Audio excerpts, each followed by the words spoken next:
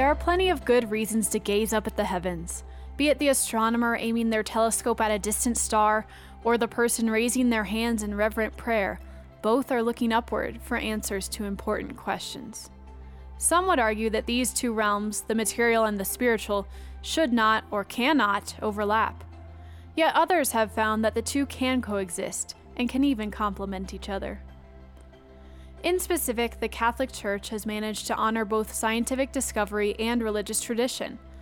Though the stories of Copernicus and Galileo are certainly stains on the Church's past, it is worth noting that multiple popes have formally acknowledged regret over such matters, the most recent being Pope John Paul II in 1992.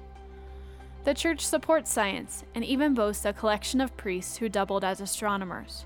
The contributions of these astronomer priests are many, from countless observation hours to the discovery of Mercury's orbital phases to thousands of pages of influential scientific writing. These men of faith have proven themselves to also be men of the cosmos.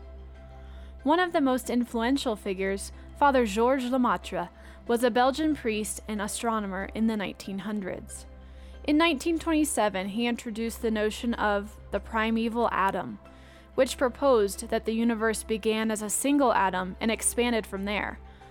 Though his article preceded Edwin Hubble's writings on the subject by 2 years, Lemaitre's article was published in an obscure Belgian journal and was not widely circulated until after Hubble's writings.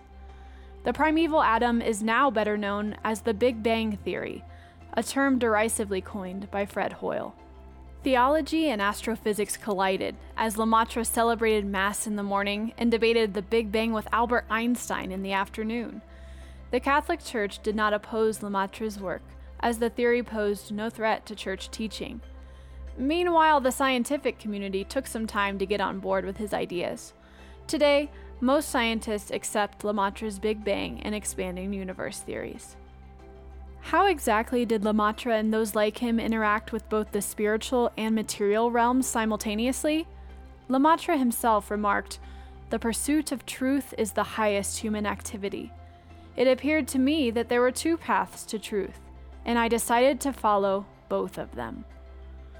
Rather than divorcing his science from his faith, he chose to join the two in a beautiful marriage, being brave enough to unite the profession of a cosmologist to the vocation of a clergyman. Perhaps we too can be brave enough to consider the possibility that the seemingly infinite cosmos are a window into something even greater still.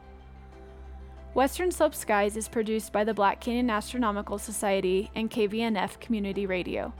This episode was written and voiced by Gina Lowen.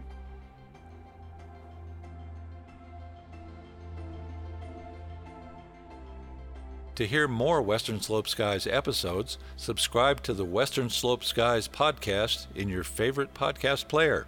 Visit kvnf.org for more information.